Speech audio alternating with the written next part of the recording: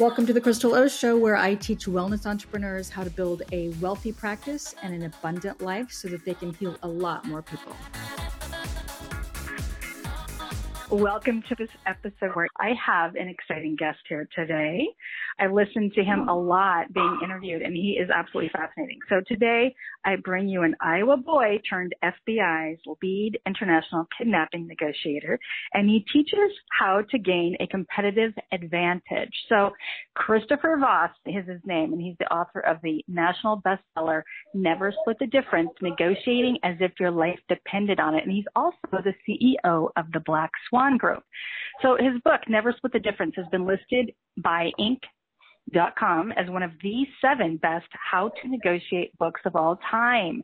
That's a pretty big achievement. Chris was, like I said, the FBI's lead international kidnapping negotiator. So he teaches people how to negotiate in business. It's very unique, and he's got a lot of experience in this. He's also got an MBA programs at the University of Southern California and Georgetown University, and he's also the recipient of the McDonough School of Business's Pierre J. Gonzalez Jr. Award of Excellence in Adjunct Faculty Teaching. And his students and clients have used these techniques that we're going to talk today about successfully in everything from negotiations between a husband and wife over a Christmas tree to a billion-dollar Wall Street transaction. So at both the University of Southern California and the McDonough School of Business, Chris's class is one of the most sought after and interesting courses there.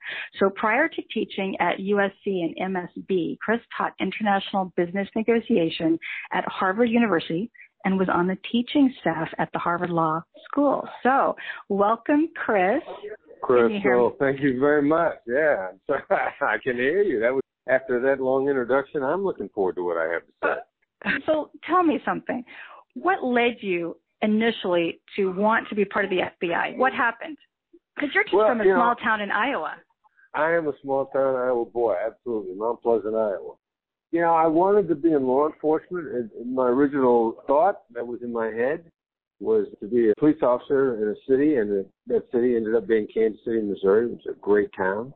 And then I got interested in federal law enforcement, and the next thing I found myself with the FBI in New York City. I don't know how these things happen. You go up to I-80 and you make a right, I think. I love that. Okay, so listen, let's talk about kidnappers. Okay, I'm just going to get right into it. So aren't kidnappers irrational? Let's get into this juicy stuff. So this is exciting. Tell me about kidnappers. Are they irrational, and how does this apply to normal people? Because you've taken what is really quite an interesting topic and a lot of really cool experiences, and it sounds like almost life-threatening experiences, and you've been able to incorporate that into business, and people are listening and using what you're advising. So let's talk about kidnappers and how irrational they are. Kidnappers are rational. Listen, I can tell you, Kanye West is irrational. Right. Everyone Donald Trump is irrational. Who knows? Now, kidnappers, they're businessmen. And when I first realized that, I was stunned by it, but then it made all the sense in the world. Hostage takers, kidnappers are just all pattern. For lack of a better term, it's pattern behavior. What is pattern behavior? Everybody has ways that they cope with things, whether you like it or not. And kidnappers are commodities dealers internationally, tough, hard bargainers. They're used to getting what they want, winning through intimidation. That's the way. And once you kind of learn to navigate how one-dimensional that is on the other side, they became kind of easy to deal with, as crazy as that sounds. So how does that apply to, say, normal people? Are normal people, are we irrational? Yeah, no. We all have patterns. Rationality is like beauty. It's in the eye of the beholder, because we all are driven by what we care about. And okay, so we're talking about emotions then. So irrational and emotion. Yeah. Ooh. Yeah. There you go. Exactly right. What's your passion and purpose in life? I mean, some business people preach you have to have a passion. What drives you? What gets you out of bed in the morning? What do you care about? So by definition, we all care about different things, but we all are being human beings. While we may lack certain feelings that other people have, sociopaths lack guilt. That doesn't mean that they lack anger, desire, or selfishness, or lustfulness, or the great motivator of human behavior. So once you start to tap into that stuff, hostage negotiators never assumed that people were rational. We always figured people were emotional. So the hostage negotiation skills is this great set of tools that can deal with people who are driven by their emotions, which is a redundant term because we're all driven by our emotions. Yes, we are. And you know what? It's so funny. I was talking to a business partner of mine, happens to be a man. He's done really well for himself. And we had the funniest conversation about crazy women, right? Okay, so I love to have these conversations with men because I learn so much. And, you know, I'm open-minded, so I'm listening. He pulls up a video, and this guy in this YouTube video has got a diagram of, he's basically rating women from 1 to 10 on a level of crazy and who to stay away from. It was so cute. It was really cute. But it reminds me of what you're talking about. You know, just this whole emotion and trying to figure people out and how deep their emotion goes and their passion goes. So how did you realize that there were parallels in hostage negotiating and in the business world? That was a clumsy way to ask, but. No, I first started, to become a hostage negotiator, I had to volunteer on a suicide hotline to get some experience of just like really deep listening in between the lines, and having to help move people in a different direction in a very short period of time. The crazy thing was, you know, they taught us from the beginning on the hotline that you spend no more than 20 minutes on the phone with anybody, which I found 20 minutes. Like, I thought we were supposed to talk to them for hours. How long is this going to take? But I found out that once we used a set of tools they gave us, 20 minutes was more than enough time. So that I could move people so powerfully. I thought, you know, this is, why should only people on the hotline be the recipient of this kind of relationship building and this kind of listening, you know, this kind of connecting with another human being? So from the very beginning, I wanted to understand how to make that work in my personal life. And then I applied that stuff in hostage negotiation. And then I found myself in an attempt to move our hostage negotiation knowledge better forward. Several years later, I negotiated my way into the Harvard program on negotiation as an FBI agent. And the people that were there, I mean, smart, decent people, they saw it before I did. Sheila Heen, still a very good friend of mine, author of a book called Difficult Conversation. You know, they said, look, you're doing what we're doing. Your stakes are different, and your skills are actually better than ours. I mean, they had this broad intellectual understanding of it, but as a hostage negotiator, I walked in with these 8 specifically designed emotional intelligence skills, and several of them said, you guys are far more advanced in this than we are, and it applies in this stuff. And finally, I just believed them after working with them for a while, and I found that they were right. I love that you brought up emotional intelligence skills. It's something that, you think it's complicated, or do you think just anybody can figure it out? Sometimes we overcomplicate things, and I think, I'm just going to say, I'm going to put my head out there. I'm just going to say it. I feel like that women overcomplicate things. And I've worked with both men and women in business, and I feel like that there's emotion attached to that. There's a lot of emotion that overcomplicates things. Can you expand on what I just said? Well, yeah, I'll talk just a little bit about, first on emotional intelligence. We've all got it. And depending upon how much we've exercised it is how dormant it might be. But the great news about emotional intelligence is, you know, with just a fair, small amount of exercise, small amount of practice, you can get good at it very quickly. And there's kind of no limit to how long you can continue to grow it. Like your IQ has a limitation. It's like your height. You're only going to get so tall no matter how much milk you drink growing up as a kid. You know, like I drank milk like crazy, and I'm an inch taller than my father. That's it. I couldn't get any farther than that. But, you know, I always want to look down on my father because I grew up with him looking down on me. You know, he was my hero. I mean, my father was my hero. But then your emotional intelligence, you can continue to grow that and develop that up to and through your 80s. And I think even beyond that, you know, they're saying your mid-80s now because that happens to be to what level that people are still being very active in business. And so it's almost unlimited. So you can grow it, which is a small amount of attention. You'd be stunned at how quickly it comes to you. What is the craziest idea from hostage negotiating that you use in your everyday life now? That's a great example because I just spoke at the Texas Association of Hostage Negotiators, telling them how I'm applying this stuff to business. And there were 400 people in the room, and I stumped them all with this question. I said, you know, what skill do you have that's designed to get a yes out of the other side? And the room goes dead silent, and their minds all go blank, which is exactly the way I did when one of my co-writers asked me that question as a hostage negotiator, how do you get somebody to say yes? And the answer is we don't. So imagine trying to have conversations and negotiations when you're not trying to get the other side to say yes. Mm-hmm. Yes, an illusion. Yes is often counterfeit. Yes is often conditional.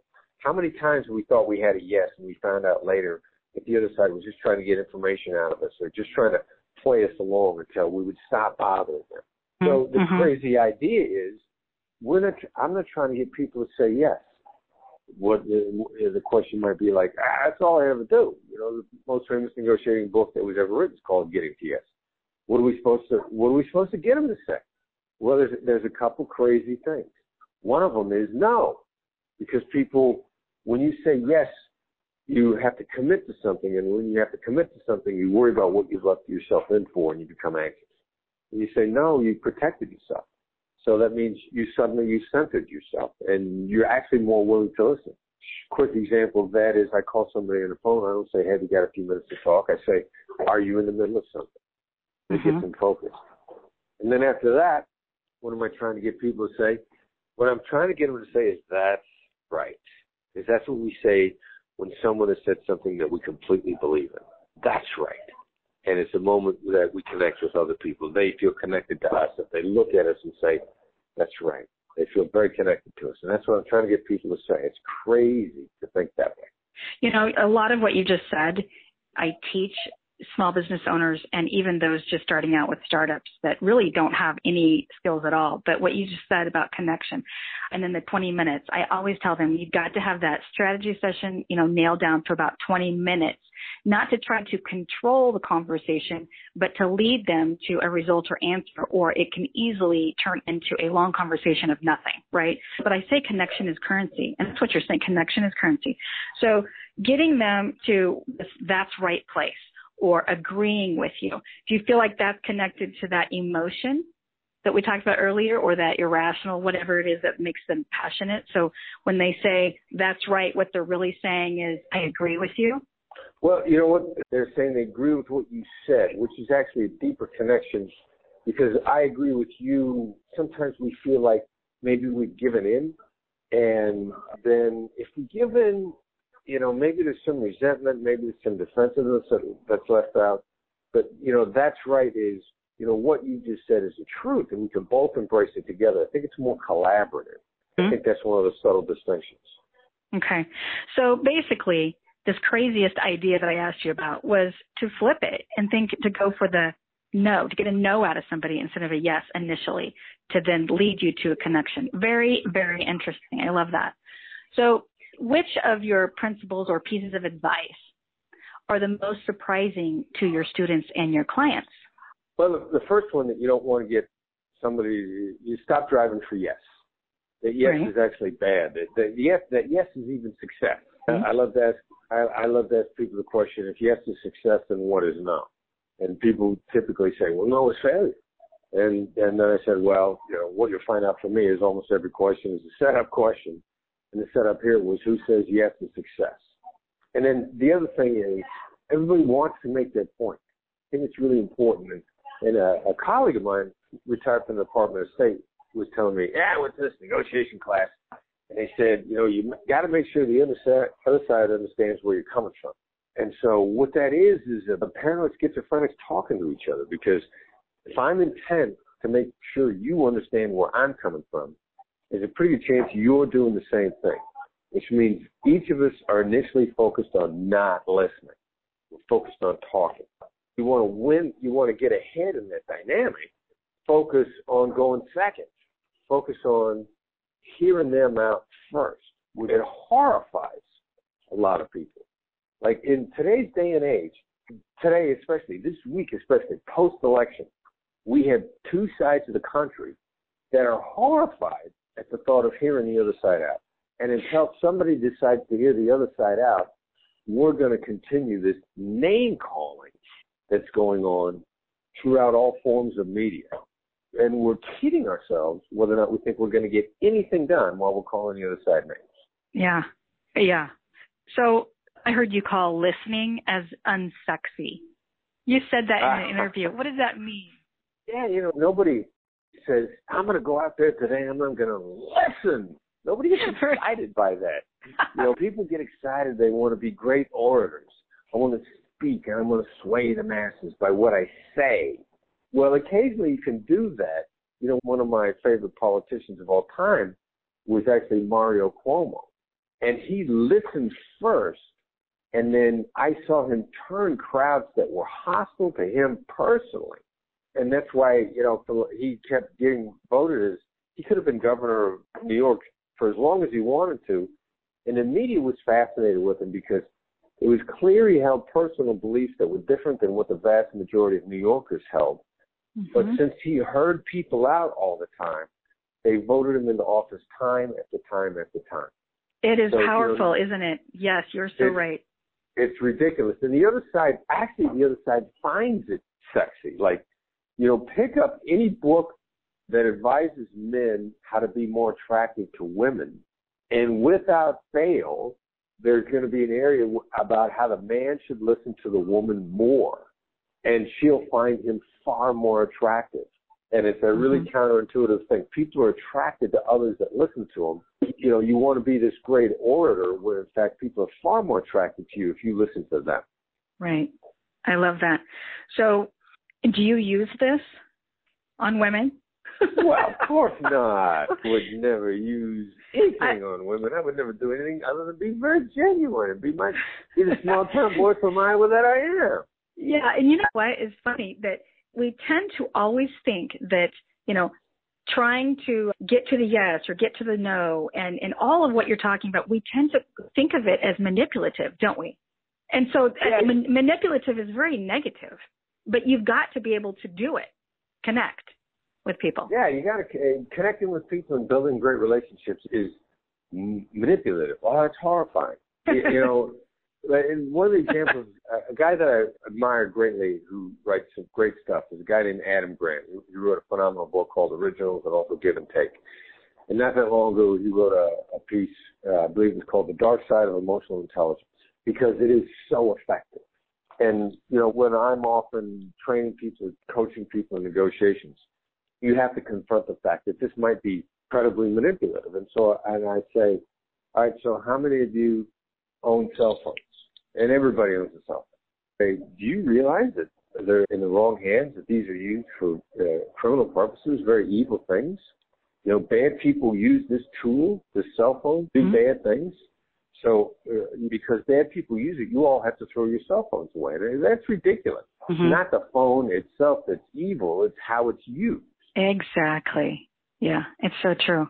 You've said a couple of things that I've taken notes on over the last month when I've listened to you being interviewed. One thing that you said is that when business prospers, society prospers. And I love that because I believe that with all my heart. Can you expand on that just a little bit? Because you've gone from, helping on suicide hotlines and negotiating these amazing and sometimes dangerous situations to now helping businesses. So tell me what you mean when you say when businesses prosper, society prospers. I didn't really think about it that much until, right after I left the Bureau in 2007, 2008 time frame. And I hadn't paid that much attention to economics in cities and things like that. I only focused on crime, if you will. And I was a terrorism guy for a long time, so I always kept track of different terrorist groups, the IRA being one of those groups, the Irish Republican Army. Historically, and I know terrorist groups always collaborate with each other, interestingly enough. That it's a profession. They know each other around the world. The IRA talked to Palestinian terrorists. So I'm getting out, and I noticed after I was out, suddenly I stopped hearing about the IRA. And then I also noticed at school, because I got my master's, that people were talking about how hot the Irish economy was at the time. And I thought, all right, so there's a great economy going on in Ireland, and suddenly you don't hear anything about the IRA anymore. Now, being a small-town guy from Iowa, I'm thinking, maybe when the businesses are prospering, people are less prone to blow things up and shoot each other. Yes. Shocking, right? Yeah. A revelation. Yeah. Wow. Yeah. And then after that, I looked at a lot of the data from New York City at the time frame because under Rudy Giuliani, whether you like him or not these days, but as mayor of New York City, as they diminished crime, then suddenly the businesses in New York City started doing really well. And suddenly then people started having jobs. and people started feeling a stake in the society. And their crime dropped at the same time as the businesses prospered. Now, these connections are always not direct causal links, but they do correlate strongly with one another. It makes sense from the small town boy from Iowa that when the businesses are doing well, there's going to be people that are going to be doing less harm because they got a stake in what's going on. Was your dad a businessman? Small town, entrepreneur, had his own business, bought what was called a jobbership from a fuel shell oil company, middleman, and grew it into a very prosperous business. Worked really, really hard. Very blue-collar, hard-working guy. And you said that he was kind of your hero in that regard. Yeah, he was a solid guy, hard-working, high integrity, prized his family and his community and, spiritual guy, religious guy, but, didn't club you with it. I mean, if you knew Richard Voss, you knew that he went to church on Sundays, but, he never tried to convert anybody. He did more walking than talking about it. Yeah, he did. He walked the walk. He was a solid Midwestern guy is what my father was. Love that. You said something else in a podcast that I think I even pulled over to write it down. You said untrustworthy people are easily, now I didn't write it down verbatim because it's too late, but you said trustworthy people really struggle because they trust so much. So trustworthy people trust too much, and then that's how they get stung. That's what you said. What do you mean by that? Yeah, well, quote the golden rule, treat people the way you would like to be treated. That black swan rule is understand the other person and treat them the way they need to be treated. And you got to get out of your own way. Yep. So I'm trustworthy. Therefore, I want to treat them the way I want to be treated. I'm going to trust them. There's even an academic term. It's called projection bias, assuming the other person is like you because you think you're, quote, normal. I think I'm normal. Our first mistaken assumption is that we're normal. We start to project it to other people. We start expecting them to react the way we would react. In my class, and the flip side is true also. If you're not trustworthy, you're not going to trust, which is stupid because then you got people, what happens when a trustworthy person and a not trustworthy person deal with each other? That's a disaster. They just can't work it out. They got to collaborate, otherwise they wouldn't be dealing with each other. I ran an exercise in my class at the University of Southern California just the other night where I broke people up into teams and I gave them the option to collaborate or betray the other side. And in analyzing it afterwards, one of the girls in the class, one of the young ladies, says, well, we can't trust them. We just cheated them. And I said, all right, so you can't trust them because you're not trustworthy. That's what you're telling me. And then in the same classroom, a couple of the people who had gotten betrayed a couple times, people were asking them what they were thinking. They were saying, like, look, I'm trustworthy. I believe in human nature. I want to treat you the way I want to be treated. I want to show you that I'm trustworthy.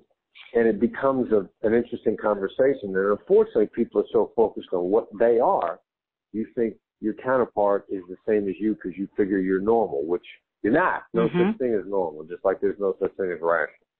Right. So true. Okay, Chris, tell me if there's one single thing that a great negotiator does, what is it?